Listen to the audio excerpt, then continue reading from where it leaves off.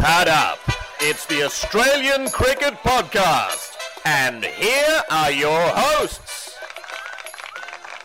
I thought it was probably one of our worst bowling displays that we've put on for a very long time. We bowled both sides of the wicket. We gave them a lot of freebies, and it was pretty ordinary, to be honest with you. Hello, everyone, and welcome to the Australian Cricket Podcast. I'm your host, Andrew Menzel, aka Menners, and that was Steve Smith blasting his bowlers for a subpar performance in the first game of the Champions Trophy. And we're going to look into all that this week. And joining me is an extra special guest, and I've sort of cut down this introduction as her appearances have become more frequent because it's just too long. So I'm going to just say one thing. Current Sixers WBBL champion, Lisa Sthalekar. Welcome to the show. How are you? Thanks, Manners. Yeah, I like that. I like that tag. We'll just go with that. Yeah, your list of achievements is so long. We'll be here for an hour just going through them. So, yeah, the fact that you're the current Sixers champ is excellent, as I'm a big Sixers fan. How are you? You've just come back from the IPL. How was it? It was great. Amazing. IPL is always a blast. It is the biggest show in the country. Everyone's talking about it. Billboards are up. Ads always on it. Everywhere you go, people are talking about it. So it's exciting. Obviously, I travelled around to different parts. So I was in Rajkot, Mumbai, Kolkata, Hyderabad and Kanpur. And Delhi as well. So got to see a bit of India and certain places that I hadn't been before. So a bit of sightseeing as well. Excellent. What's the vibe like over there? Everyone says it just takes over the country. It's every night is about the IPL. I mean, I like on the weekend that there's double headers Saturday and Sunday, so it's like a whole day's IPL cricket. I mean, is it really as intense as it comes across on the screen? Yeah, it is, and it's a shame that we here in Australia we miss out on that, given the fact that we have a lot of our main players over there, our coaching staff, and actually in the commentary box we had more Australian commentators there than Indian commentators. So Australia tends to dominate the IPL, but we kind of miss it back home. But the fact that, like I said, everyone talks about it, the stadiums get packed out, and because it is on every night, a little bit like the Big Bash, the nation stops at an 8 o'clock time, especially during the week. And then, like you said, weekends, they have the double headers. And actually this year they had a lot more double headers on Friday and Monday as well, because they tried to jam-pack the tournament in for Champions Trophy. Excellent. What's it like for you over there? Do you find that, I know cricketers when they're in India, they just can't, they can't even walk down the street without getting stopped for autographs. Is that happened to you? Do you get a lot of... Not as much as the guys, and I'm thankful for that, because I do feel sorry for the players and sometimes the commentators, because they can't go anywhere without being asked. And it's not autographs, it's the selfie. Yeah, that's the new autograph. One photo, one selfie, please. So that, that's constant. And once you say yes to one or two, you actually get hounded. A lot of the time when I left the stadium with fellow commentators, I would actually just walk in front because those guys would get hounded, and I'd just stroll on through. I'd go, catch you guys later. And security guy would be worried about me. And I'm like, I'm not the one to worry about. How about you look after the main guys? I just walk through. So I like the fact that I go under the radar a little bit. That's good that you go under the radar. And interestingly, how we met was you didn't go under the radar at my cafe. No, so you were good. You came into my cafe, Two Good Eggs Cafe, excellent cafe for lunch. Excellent, wonderful food. And you paid with a credit card. And I just, as a habit of mine, I always look at the name on the credit card because I had a restaurant for many years. And I just, didn't Lisa Sthalekar play for Australia? And I think when I mentioned that to you, you were shocked that someone had brought that up to you over breakfast. Yeah, I was shocked, and I kind of get probably a little bit shy because you certainly don't expect it. And yeah, you sometimes you're not quite sure how you're supposed to react, I think. So you said yes to coming on the podcast. I did, and I'm still here, aren't I? Yeah, a couple of years later. Just with the IPL, I actually this year engaged with a lot more than I have. I bought the streaming pass, and it's something I've got to give you a heads up about. But I just thought there was a few things I liked about it. I liked the 14-game season, that every team plays each other twice. I would really like to see that in the Big Bash eventually, although I think Australia needs to work up to it. Do you think it could work here? I think you've got to look at the timing. So obviously the tournament goes for 6 weeks. I don't know if we have 6 weeks in our schedule. I mean, that's something we're probably going to talk about a little bit later on. How do we fit in all of the formats and make sure that they're decent competitions or they mean something? 14 games and also to kind of get the international calibre. Are they going to have a 6-week break off from their international duties, or are we going to have players chopping and changing? Is that going to be an issue?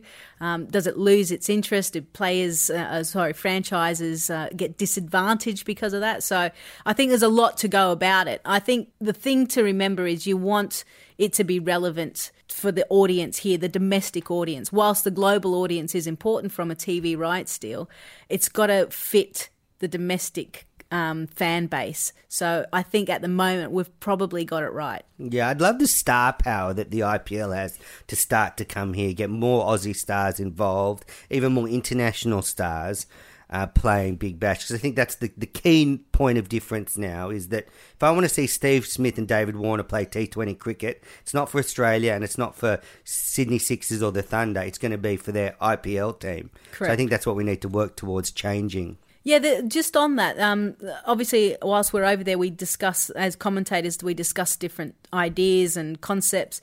And one of the commentators suggested that basically T20 cricket should just be franchise cricket, and that every 2 years or 4 years, it's just a World Cup. So you don't actually have international T20 games as a series. Yeah, I like that idea. Yeah, and I think that might work. I think it definitely would work. Now, something I just want to give you a heads up. And when you go across to the IPL next year, you can sort this out. Okay, sure, because I'm the big wig.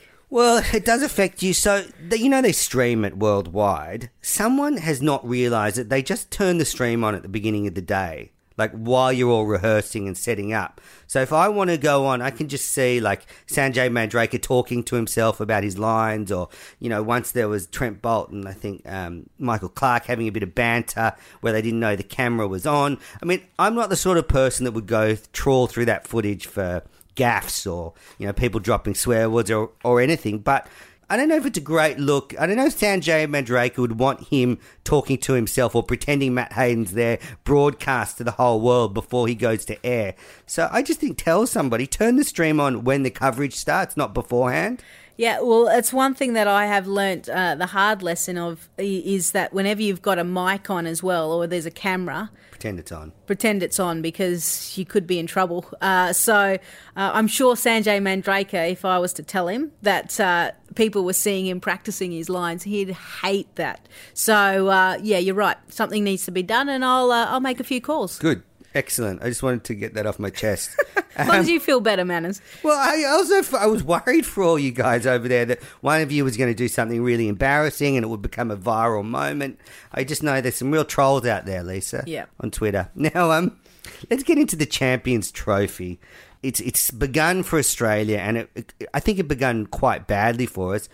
We were 3 for 53, chasing 235 off 33 overs. That's a Duckworth-Lewis target against New Zealand in our first game. And luckily the rain came, because I think we might have lost that game. What do you think? I think we're in a lot of trouble. I think the fact that we had lost, even though Steve Smith was still not out, yes, and he's the anchor of the Australian side, you're putting a lot of pressure on our middle order that hasn't necessarily performed as well as we would have liked them to in the past. And coming over to England, I think we missed out on a practice game. So I think the players were a little bit underdone from the conditions point of view. Yeah, and just a bad start. And the bowling was a big concern. So we heard at the top of the show Steve Smith say how bad the bowling was from Australia. We looked very rusty. We also dropped a catch. Your man Mitch Starc dropped a catch. They missed a run out in the field. Pat Cummins went for almost 7.5 and over. So did John Hastings. So it was a really wayward performance. I mean, can you pinpoint any reason? Do you think the fact that Hazelnut and Starc didn't play in the IPL affected their rhythm? I think it did to a certain degree. I mean, Mitch Starc is coming back from an injury, so he hasn't probably had the best preparation that he would have liked.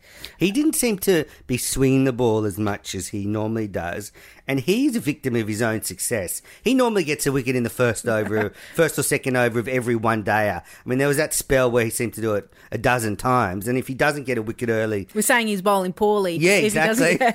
So I think the players... I agree with Steve Smith, missed their line and lengths, and they probably bowled a little bit too wide, and they got punished for that. The great thing about the fact that it was washed out, we still get a point, and all they need to do now is they've got to almost play like they can't afford to lose a match. And when you kind of get in that situation, you expect your main players to stand up. And I do think we'll see the likes of Warner, Smith, Stark, Hazelwood all perform really well. And then you'll have the bursts from maybe Travis Head, Finch, Enriquez, Stoinis if he comes in. So, yeah, I think we've still got plenty of firepower. We can shake off the cobwebs. Do you think this pay dispute that's going on has been a distraction for the playing group? I don't think so. I think they're aware of what's going on, but they're such professionals that they travel 11 months out of the year playing in all sorts of tournaments. They know when to turn it on and when to flick the switch off. So and you have to compartmentalise those type of issues, don't you? And I think, a lot of them would have gone through difficulties off the field in their personal life at some stages, and you may not even know that because their performances are still, running slickly on the field. So I think they're professional enough, especially this group that have played a lot of cricket. They know what to put aside and when to focus. Now, it was an ex-Aussie came back to haunt us. Luke Ronke smashed 65 off 43 for New Zealand. He played 4 ODIs for Australia and was the one-time deputy for Brad Haddin. Now, opening the batting for New Zealand, looked to take over the Brendan McCullum role and just go for a slog early on. Kane Williamson scored an even ton. And look, I really think Kane Williamson is a fantastic batsman, very elegant. But of the elite batsmen that are playing at the moment, you've got Steve Smith, Joe Root, Virat Kohli, de Villiers. I think Williamson is probably the least exciting for me to watch and the least fluent. What do you think? I mean, great player. I'm not saying he's a great player, but if I were to choose which one to watch, he would be in the bottom of that list. He almost goes unnoticed. So you've got Kohli, who's a passionate type player, who kind of you see more from a facial, emotional point of view. He's always interesting to watch. AB de Villiers for the fact that he can hit 360 and just put his foot on the accelerator when he wants and gets away with it. Smith, he's unorthodox. So Kane Williamson is almost too good. He's too technically correct that you just lose him. And I think he's very compact. Yeah, I think from an opposition point of view, he does a lot of damage without people knowing. All of a sudden you look at the scoreboard and you're like, what, he's 50? How did he get to 50? Yeah. So I think in that sense, he can be even more dangerous than the others because you tend to notice them a little bit more. Yeah, I just love watching de Villiers bat and Kohli when he's going, just such a fluent stroke play. But yeah, Williamson, great innings, got us New Zealand to that total of 291. Josh Hazelwood came in to take 5 late wickets to finish with 6 for 52, which are the second best ever Champions Trophy figures. And that gave Australia a sniff in the game because New Zealand looked like getting well over 300 and Josh Hazelnut reined them in. Just interesting the way Hazelwood has adapted to English conditions in the past. We saw the last Ashes tour, he struggled to find his length in England. Probably needs to be a bit fuller than he normally bowls in Australia. I still think he's sort of still coming to terms with those conditions. Yeah, that's the great thing about travelling around the world. You may be very successful in your own conditions or maybe a certain subcontinent or something like that, but you've got to keep adapting and changing, and it does take time. And you've got to be able to really have played a decent amount of cricket there. And what we've seen as well, because a lot of the Australian players don't go over and play county cricket, especially our top guys, their opportunity is when they're in the Aussie colours. So it will take them a little bit of time. Hopefully, because of this washout, they got their practice run. So they've got that practice match that they've missed.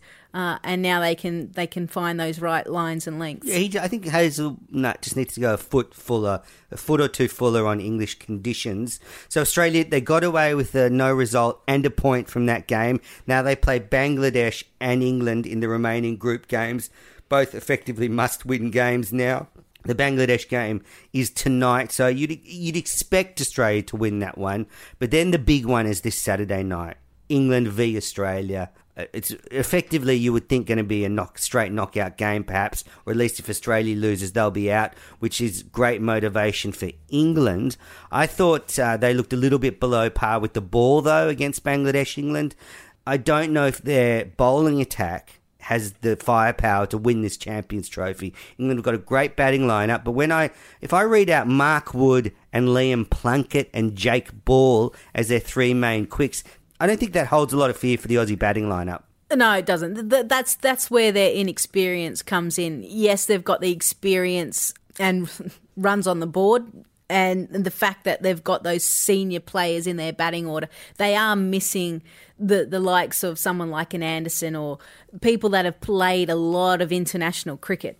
Yes, they might have a good day out, but are they going to be consistent? At the moment, I don't think so. It's not a very threatening bowling attack. The fact that they left out Adil Rashid for the first game, I find very strange, because he's someone that has done well in one-day cricket, and you would think, especially coming up against Australia, you would want him in there, because he will be in there. Yeah. They know that the Australians struggle against spin, against players that are able to bowl wrong-uns, and he bowls a lot of them and very effectively. So I think that you'll see him come into the side. And he could do some damage to our middle order. So could Moeen Ali. I mean, we've given away easy wickets to Moeen Ali in the past. So it's called egos. It is called egos. The Aussie batsmen want to hit him over the top, and they keep getting out. What about for the Aussie spinner, Adam Zampa? He missed out on the first game. I think he missed out because of his haircut. But I think it would be good to have a spinner in there. With the way our lineup looks, it would be good to have that option. Well, you've got to think that the only spinner at the moment that we have given the side against New Zealand is Travis Head, because it looks like Steve Smith isn't using Glenn Maxwell, which is a shame, because I thought he bowled really well in the IPL. I think he started to get a little bit more comfortable in his own skin. I think we can safely assume now that Steve Smith does not rate Maxie's bowling, because this is an ongoing theme for the last year. He's bowling less and less, so yeah. Yeah, it is disappointing. But I also think by having a leg spinner in the side, regardless of what format it is, numbers show you that they get you wickets. They may go for runs, and Zampa's the type of player that might, go for runs. But he's just come on leaps and bounds. The white ball cricket. I mean, you've got to remember, a year ago he was the number one ranked bowler in ODI cricket for the most wickets. And then he was left out in our season at the start of the season, wasn't he? So I think this is his time to come back in and have a big impact. I just think he adds variety, with all our quicks. And then you've got Moses Enriquez bowling medium pace. Having a spinner in those middle overs can just change the pace of the game. Another someone that could change the pace of the game we didn't see in the first game was Chris Lynn. Now, do you think he can bring his 20-over game to the 50-over game? Because we saw in one of his one-day international appearances, he tried to play it like a T20 and it didn't work. Do you think he can adapt to the 50-over game? Yeah, I think he can. I think he's certainly matured a lot, because obviously there's a lot of expectation on him now. Every time he goes out to bat, everyone expects a certain style, and for him to be really successful. He set IPL alight with his the first innings for Kolkata Knight Riders, and unfortunately he redid his shoulder, so we didn't see him for a huge part of it. But when he came back in, he was able to pick up where he left off. So I think he's just in the form of his life at the moment. So I think he certainly can adapt to the one-day format. Yeah, I'm not sure he's going to get in for any of these Aussie games, whether they're going to stick with the same 11. But that's the problem with this tournament. There's such a small handful of games. Do selectors chop and change, or do they just stick with the same core group and away they go and hope that they find their form pretty quickly? Well, I guess Enriquez playing gives you one more bowling option, and you'd probably want Lynn to come in for Aaron Finch, but he's been in pretty good form before the tournament, so he's just caught between two players just holding on to their spots.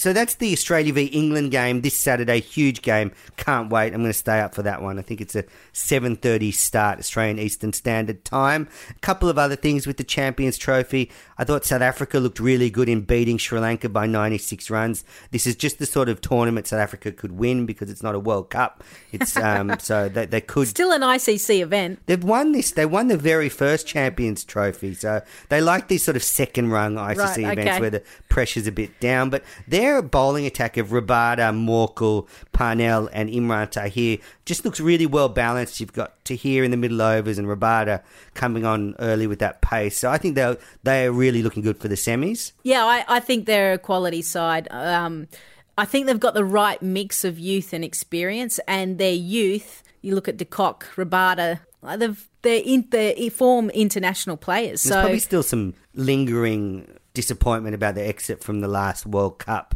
They'll be looking to at least win something. I'd like to think that at some point these guys have to learn to move on and find ways of, okay, let's just focus on this tournament. I think if they get into the final, that's it's easy for us to say when we haven't been there. Yeah. In a heartbreaking loss.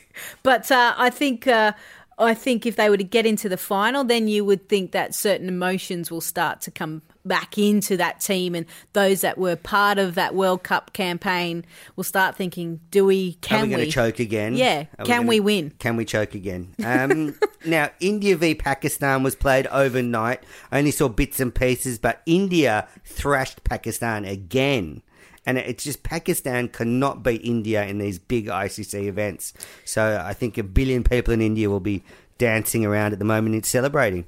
Yeah, they certainly will. Some really good, strong batting performances. Their batting looks really good. And Hardik Pandya, who in the IPL basically played the same role as what he just did the other night, as last night. Last year his IPL was ridiculous. I think he only scored 47 runs out of the total tournament, whereas his strike rate was so impressive this IPL. He's just got the confidence.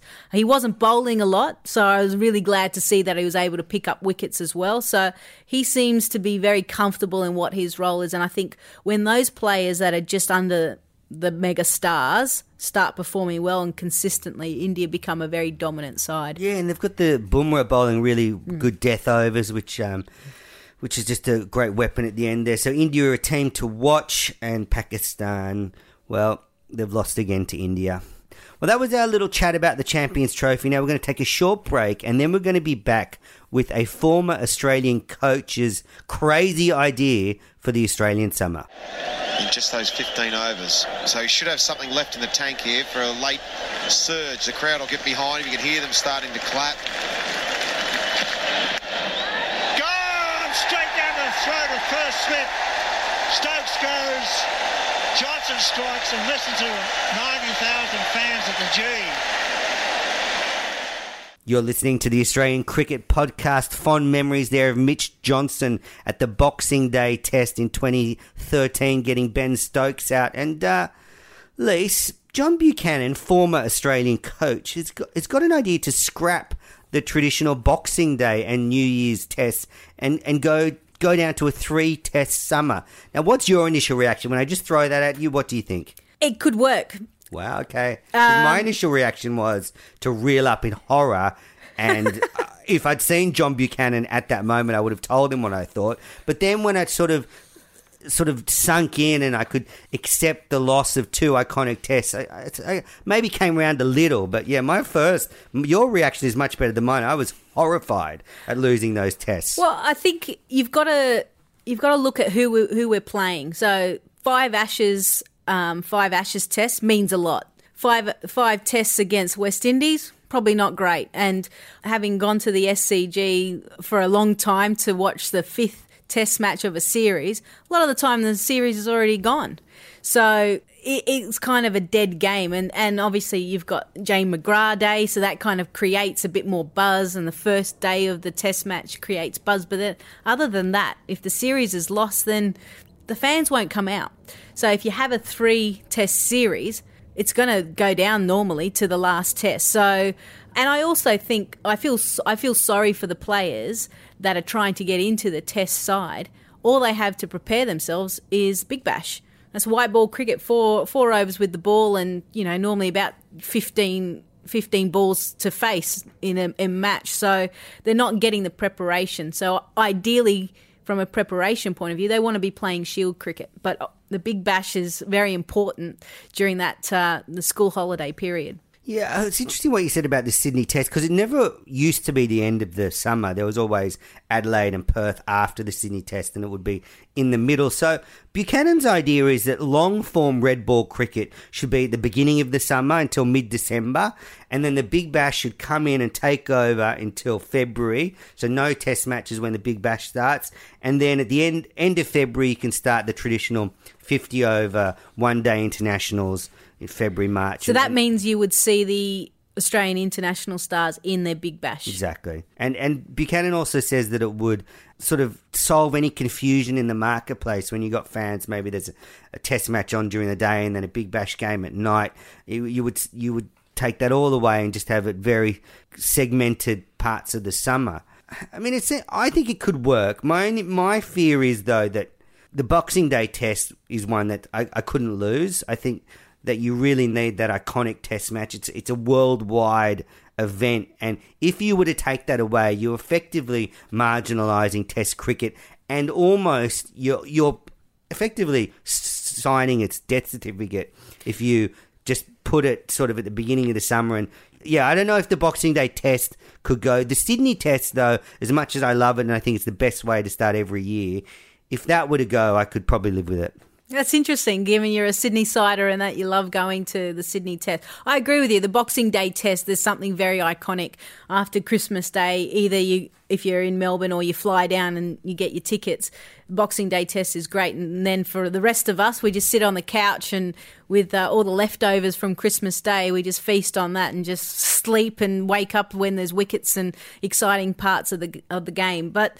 I think we've got to be willing to be open-minded about different scheduling. I think there's so much cricket taking place. We've got to find the right time for each of the formats so that not one is affected by the other. And I think we saw that last summer, the fact that in the same city there was a Big Bash game going on to the Test match. Yeah, in Sydney it happened. Yeah, and there was hardly anyone there but sold out at the Big Bash. And we don't want to do that. No, I don't not think at all. you want to do that. And one thing that Buchanan's theory had was that he had some kind of trickle-down effect, that if you do this, you would have more top players playing Shield cricket, then you'd have more top players playing club cricket, and it would just sort of feed through the whole system. And my only experience is that trickle-down economics has never worked, and I don't know if trickle-down cricket has ever worked. So I don't know if he's a bit off with that, but I think Buchanan, if he wants to stop the confusion in the marketplace and strengthen the Big Bash, this could work. Yeah, it could work. I guess his idea about more experienced players playing club cricket, it's well known that everyone's concerned about club cricket around Australia. The fact that your better players aren't playing, so your Shield players hardly play. Yeah. Internationals never play, and that's fine, understand that. But Shield players might play one or two. It means that there's no senior players there within that club system helping out the younger guys. And we're seeing a lot of older club players that have been a part of the club since they were 15, 16 years of age. They kind of, when they retire from maybe first-class cricket, they're not even playing club cricket. So maybe it's a way of trying to keep that experience and help develop and grow, because at each level we talk about it being, the real breeding ground for our next stars, future stars. So trying to strengthen grade cricket is certainly going to be an important part of that. So that's a crazy idea from John Buchanan, but it may have some merit, and we'll see how that one plays out. I think it's going to be a while, though, before we see those two tests scrapped. But the schedule is an evolving thing, and throughout history it has always changed. So who knows what the future might bring. Now, Lisa, we'll get to the meaty issue. We'll get to the meaty issue of this podcast. Now, you're a member of the Australian Cricketers Association Executive Committee, so we have a real window into what's going on between the ACA and Cricket Australia at the moment. I guess, what is the current state of play for the listeners? It seems like that the negotiations are being played out on Twitter and on press releases, and the two parties aren't meeting at all. Is that right? Well, at the moment, the ACA has rejected Cricket Australia's proposal, and ACA has put their own proposal in front of CA. We've realised that nothing has progressed, and ACA has asked for mediation, and Cricket Australia has rejected that, simply because what our proposal was and what CA's proposal is completely different. So we've got to try and find a middle ground, and mediation was certainly a starting point. So at the moment, we're trying to work through that and trying to see if we can get to the table to really start to discuss the proposal. From our point of view, we've rejected Cricket Australia's and we haven't really heard their thoughts about our proposal. So we've got to start to do something because time's running out. How do you feel about the negotiations at the moment? Well, with all MOU negotiations, they tend to go right to the wire, and this one's certainly going to do that. I guess from my point of view, it's been interesting to see how it's played out.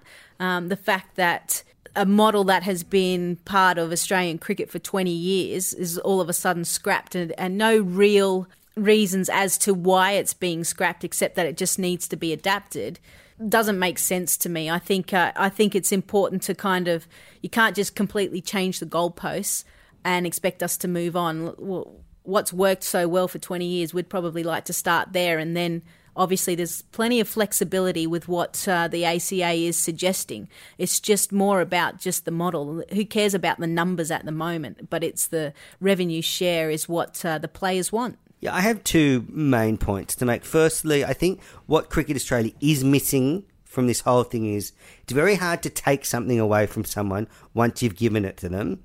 The players have the revenue share model, and to take it away is almost foolhardy to think that they can just do that, what they're proposing. But also, I think Cricket Australia are missing something here, that they're making the current players responsible, or the ACA, for this decision about the revenue share model. And I'm pretty sure the current playing group and the current ACA do not want to be the ones that give up a revenue share model for future generations, because once it's gone, they're not going to give it back. High-level corporate negotiations, it's very hard to get them to give something back worth tens of millions of dollars once it's been taken away. So there's a legacy issue there that I think the cricketers and the association feels that has to be sorted out. Yeah, I think spot on. I think even though James Sutherland in a letter to the players, which was leaked to the media, said that let's do a deal that's right for this group, and in 5 years' time then we can do another deal. I think the players, especially the current players, understand the importance they have now for the future generations, and they want to set it up. This isn't about numbers or amount of dollars. This is about a pure partnership. They feel that they have a seat at the table whilst they have the revenue share model. Once you take that away, they lose that seat, and they don't want to lose it. Yeah, and I guess it comes about control as well. You know, there's a sense here that Cricket Australia want to take control of the finances completely and have full reign over it. And the players, obviously, as you say, want a say in that. Moving forward, there's been a couple of things that have been used as negotiation tactics. One of them is the pay for women's cricket is something that you're intimately associated with. What do you think about the way women's cricketers are being used as a pawn in this negotiation? And what's the general feel among the women's cricket community about this negotiation? Because you're hearing a lot from the men, but not so much from the women. Well, what CA have proposed with the numbers that they've given looks good at the moment, and it's certainly a great start and something that ACA has been forging for. So good to see that they've taken on some of the issues raised by ACA. As for are they great numbers, I'm sure they are, but we need to probably get the bigger picture and the financial records to know that they are good numbers. As for the CA using that as, I think you said, negotiating tactics. I think it was a great story, so why wouldn't they share that? And it just shows that they are serious about women's cricket, which is great to see. The female players are behind ACA 100%. They understand that this isn't a negotiation just about them.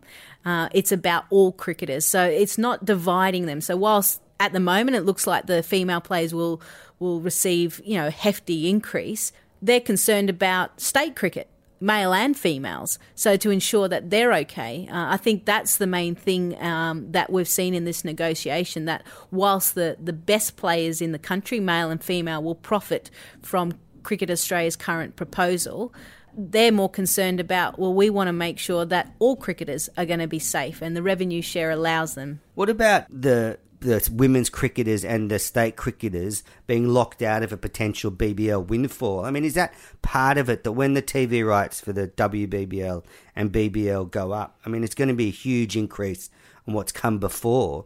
I mean, effectively, if there's no revenue share model, the players are locked out of that who made the product. Exactly. I think you've got to understand, and I've said this before, that I think there's three key stakeholders in the game. Firstly, no one really owns it. I think the administrators, the players and the fans / grassroots cricket really own the game. So all three need to work well together. Both Cricket Australia and ACA have identified that more money needs to be put into grassroots.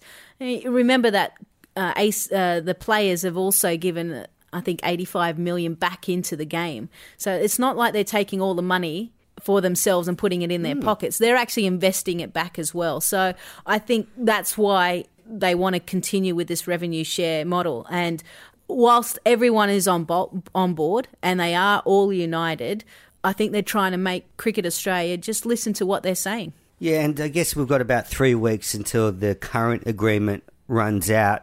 What's your gut feeling? Are we going to have a sort of late on the 29th of June, a press release agreement has happened, or is this heading towards an impasse?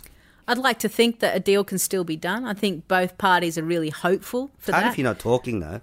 Sorry? It's hard if you're not talking to make a deal. Yeah, it is hard. I think there is talking going on, whether it's actually at the negotiating table. That's just let's see what happens and what unfolds in the next 3 weeks. But both parties want the deal done. We don't want to put the players in an awkward position. We want to see Ashes take place here in Australia, both the male and female teams. So I do believe a deal will be done. Will it be done on the 29th? I don't know. Who's doing the negotiation for Cricket Australia? Who's at the table? Kevin Roberts is the main negotiator, and obviously they'll have a senior management group that deal with that. Yeah. So it's not, James Sutherland's not at the table? Not yet. Not yet. You might have to. You might have to come in and sort things out. Well, that's a great insight into the current pay dispute. Now we're going to do something a bit lighter, Lisa, after that. And because you're at the IPL, I've got an IPL winners and losers list, Aussie winners and losers from the last IPL, and I'm going to run a few past you.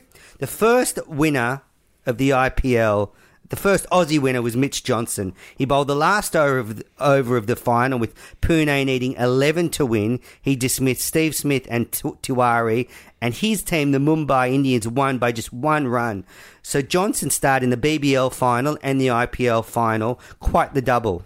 Yeah, great performance by him. And the fact that throughout the IPL, he hadn't played a lot of games. So the Mumbai Indians had decided to go a lot with Mitch McClenaghan and had performed well previous year and also this year. So when he did come in, he had that impact. And you know what? He's the type of player, big games, he stands up, and that's exactly what he did. Yeah, that was great theatre, that last over of the IPL final.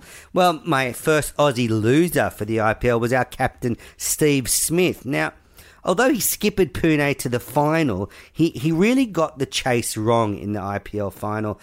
His tactics were too conservative. Smith himself made 51 off 50 balls, but he made a key mistake in allowing Mumbai Indians to come back into the game and allowing the Mumbai death bowlers of Malinga and Bumrah to have a chance to sort of throttle Pune. So Steve Smith, great tour of India with the bat on the test match, batted really well in the IPL, but in the end he walks away empty-handed.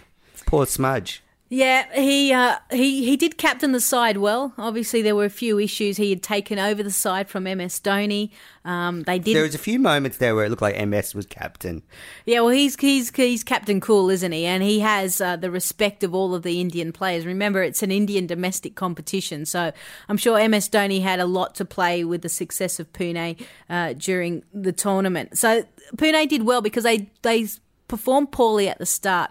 But I agree with you. You've got to remember that Mumbai Indian bowlers, their death bowlers, and you mentioned Malinga and Bumrah, were so effective throughout the IPL that you almost need to go hard in the middle overs to give yourself that time at the back end, because you're going to find it difficult. And once you start losing a couple of wickets and new batsmen come in to face those type of bowlers with the pressure situation, you'd always go the bowler's side. Yeah, but look, he was fourth on the list of run scorers for the IPL, and I guess great experience for Smudge. What do you think of Smith, just generally?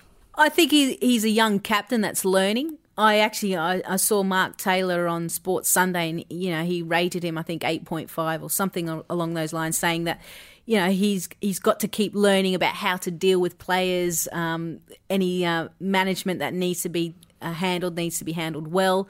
I think by captaining an IPL side, he's dealing with so many different types of personalities. You've got your franchise owners as well, the coach, MS Dhoni in your side. So I think those type of experience will certainly help him. I think he's still a young captain, and I think he learnt a lot last summer. The fact that they lost in Sri Lanka, lost in South Africa, lost the first part of the summer, and he turned it around. And since then, he's looking good. So he's going really well.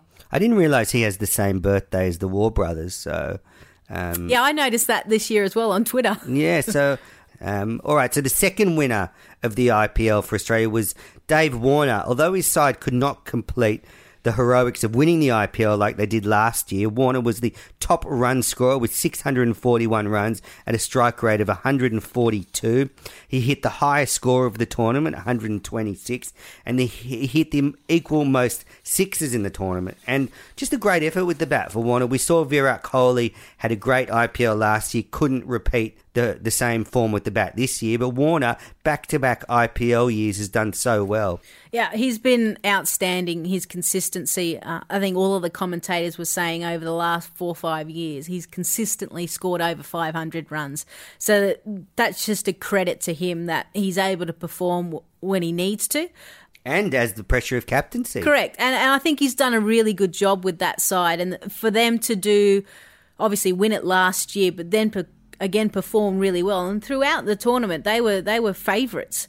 Them and Mumbai Indians looked the most solid from their lineup. So, yes, he would be disappointed that he wasn't able to get them through again. But I think Tom Moody and David Warner, there's a winning combination there. Certainly, and Warner's just done so well changing the impression of him worldwide now, from a firebrand and getting in fights in a pub to a respected leader. Now, the second Aussie loser of the IPL, but in my mind, he's really a winner. Usman Khawaja was paid 195,000 Aussie dollars to carry the drinks for 6 weeks for Pune. So he didn't play one game the whole IPL, and he didn't play one game in the whole Australian-Indian Test Tour. So all in all, after 4 months in India, Usman Khawaja didn't play a game, but came back with a couple of $100K in his bank balance. So cricket's the loser, but really he's a winner. Yeah, that's one way of looking at it. I guess I'll probably look at it with him in the sense that he would have been frustrated. And I saw him a couple of times when I did the matches, and I said, do you remember how to bat? He goes, no, I don't actually. Can that do damage to a player, though? Like, just lose your rhythm, the frustration of just not getting out in the middle and seeing your mates do it all day? Look, when I spoke to him, he had the right attitude towards it. I mean, we saw that with the tweet as well, that he put the water boy saying, thanks, India, I had a great time, and he tweeted the water boy. So it was perfect. He can still have a laugh. I think it depends on how he tackled his 4 months. If he thought, okay, look, I'm not going to get a game, but I'm going to work on a few things for when I do come back here to play, or for the Shield season or whatever, he could actually use this as a valuable time, as almost a pre-season for himself, to get fit, to spend hours in the nets working on things. So I hope that that's exactly what he did, and just thought this as a great pre-season camp. Well, we've seen a particularly relaxed demeanour from Usman right throughout the summer, so this layoff would have certainly tested if he can stay in that mindset. The next Aussie winner of the IPL was someone we mentioned earlier, Chris Lynn. He topped the strike rates of all batsmen over 55 runs in the IPL, so he scored 295 runs at the whopping strike rate of 181. Him and Sunil Narayan put on like 100 in 5 overs to start a game for the KKR. How have the Indians taken to him? I mean, is he a bona fide star there now? Yeah, he is. So I'm going to be very interested to see what he goes for next year, because a lot of people will be wanting him to be in their side. The fact that he was able to turn it on, and even when he sat out that big chunk in the middle, when he came back again, he was able to pick up where he left off. He's just such a clean striker. On their big screen, they kept going the Linsanity as well, so that started to catch on as it did here in the Big Bash. So he's certainly going to be a star over there, and he deserves to be as well. Now, a fallen star, perhaps, and the final loser for this segment is one James Faulkner. The poor guy has had a rough IPL. He scored 54 runs at 13 at a strike rate of below 100, which is pretty bad in the T20 games. He only took 6 wickets at 43. He almost went for a run rate of 10 and over. You add that to his omission from the contract list, his omission from the Champions Trophy squad. James Faulkner is in absolute free fall at the moment, and I guess his redemption story is waiting to be written. Will it happen, Lisa? I don't know. I guess this will test him as a player. Cricket Australia has always spoken about they want their players to be resilient. Well, he's certainly down the bottom of disappointments. Obviously, whilst he was over there in the IPL, he found out the news about the contract, about not being selected in Champions Trophy. So I felt for him, and he wasn't playing. He wasn't even in the playing 11 for Gujarat Lions as well. So he would have found it really difficult, and probably showed in his performances when he did get the opportunity. I think it's important for him to get back home, be around his family, his friends, and remember why he wants to play cricket. It's for the love of it. Yes, you want to get into certain teams and you want to be performing well, but if he goes back to just the basics, hopefully he'll put in a good pre-season, and then we'll start to see him the way that we've always seen him, as a dominant player for Australia. Yes, a few years ago, just as an absolute superstar for the Aussie one-day side. Now probably working out what he's going to do next. He could just go from T20 tournament to T20 tournament and make plenty of money. Now, finally, you're going to have to help me with this one, Lisa, because I can't work out where to put Glenn Maxwell, whether he's a winner or a loser from the IPL. Now, although he was second on the strike rate table behind Chris Lynn and joint first on the sixes table with Dave Warner, he was also joint first on the ducks table with 3 ducks. So he was there up the top of 3 tables. And then at the end, he seemed to fall out with his coach Virender Sehwag, and his team, the Kings 11 Punjab, in a knockout game were rolled for 73. Was it a good or a bad campaign for Maxi, or somewhere in between? I think it was somewhere in between. I think that he obviously took over as the captain as well. First time he captained. I thought he did a great job in that. So I would actually probably put him on a win scale, because even the previous IPL, he didn't perform as well with the bat. He didn't really bowl as well. So he had more of an impact in the games. And obviously leading the side, I thought he did fairly well. So I think I'd put him in the win category. What was going on with Sehwag and him at the end of the tournament? I mean, you don't want your coach and your captain having especially a public spat like that. No, you certainly don't. You need to keep that behind closed doors, and you always, in front of the public, present one front. So there seems to be some issues with Kings 11, obviously changing coaching staff, a lot of changes in the coaching staff from last year. Joey Dawes was part of it, not renewed, and there was a lot of changes in the team as well. So they're still trying to figure out what their group is and what they need to do to win. They need to ensure, and we've seen this over the last few years, any IPL team that keeps their core group of players and predominantly core group of coaching staff tend to do well. The chop and change thing does not work. Well, Maxi will be better for the experience, and it was actually interesting to see him lead a side. He had a certain different persona about him. I don't know if you were around him, but I don't know how he coped with the responsibility. He seems a pretty laid-back character. He doesn't take... He doesn't seem to be... He just seemed wide-eyed the whole time. The whole tournament, just wide-eyed. I think he was just maybe in awe of the responsibility that he had. You know, he's never had it. He's just kind of cruised behind and done his own thing, whereas I think he probably learned a few lessons of how to lead a group of players. I think he'll be certainly better for the experience. You've got here, will he captain again? I'd like to think so. I think he's shown enough that he could potentially captain again. Sometimes is Sehwag making this decision? Because if he is... Who knows who makes the decisions when it comes to franchise cricket? All right, well, that was Mena's winners and losers from the IPL. And listeners, we're going to take a quick break and then we'll be back with what's made us happy in the cricket week. But before we do, I just want to let you know that the Have a Go Your Mug promotion is back this year, this time. If you leave a review for the podcast on the iTunes or whatever app you listen to the show, you will go in the mug and in the draw for a Have a Go Your mug. So please, if you've got time, do that and then email me that you've left a review so I can put you in the draw. Remember, if you want to get in touch with the podcast, we're on Gmail, Oz Cricket Pod. That's AUS Cricket Pod at gmail.com. We're also on Twitter at Oz Cricket Pod. We're on Facebook as the Australian Cricket Podcast. And please tell all your cricket-loving mates about the Australian Cricket Podcast.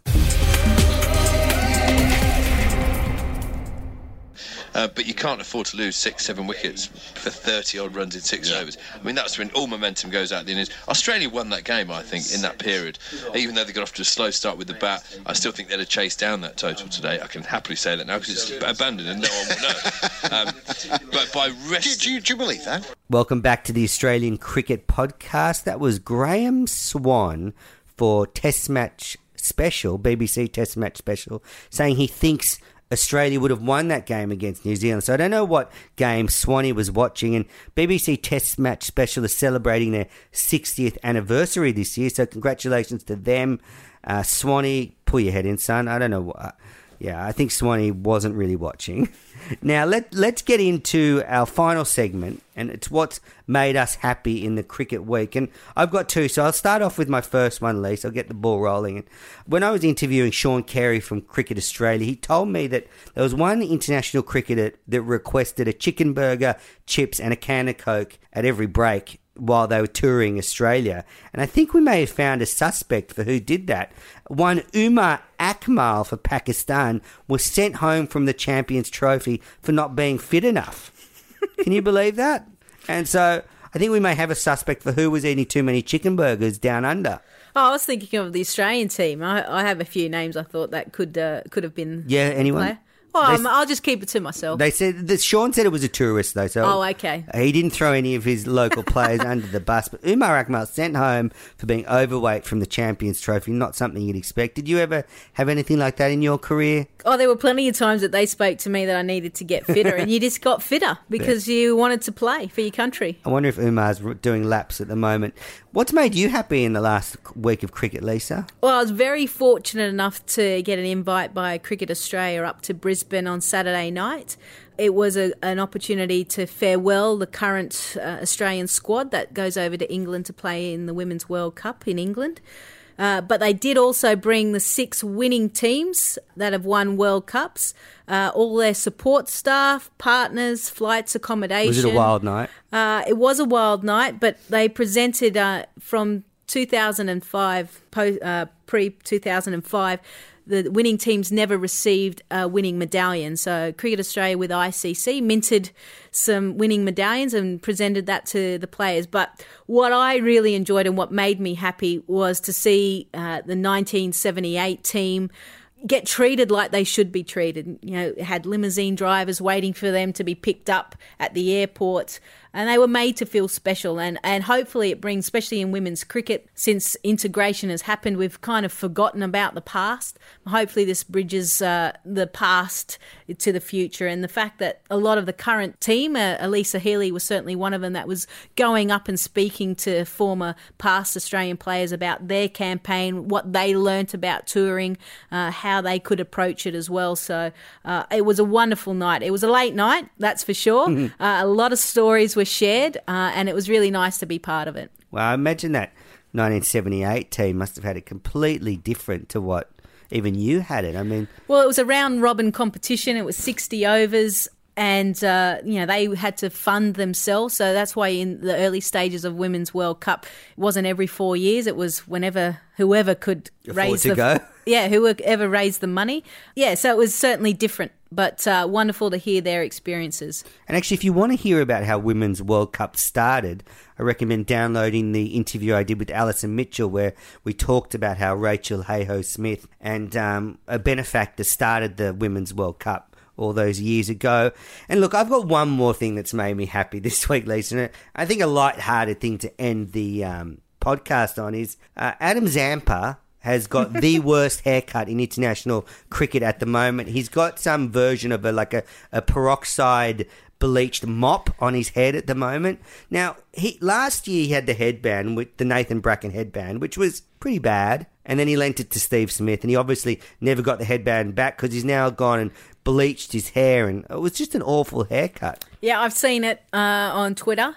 Doesn't look great. But you know what? The Australian team has always done things a little bit differently. I remember around Jason Gillespie, Brett Lee, there must have been a competition for the ugliest sunglasses because they all had terrible sunglasses when they played. So maybe we're starting to move into the terrible haircuts. Yeah, well, Adam Zampa, he wins the award for the worst haircut at the Champions Trophy, and it certainly made me happy because when it was raining and there wasn't much going on against New Zealand, had a bit of a giggle about his haircut. So they need some fashion advice going forward in the Australian cricket team. Well, listeners, I think we'll wrap it up there. Lisa and I have covered all the news in cricket. Lisa, thanks so much for coming on the show.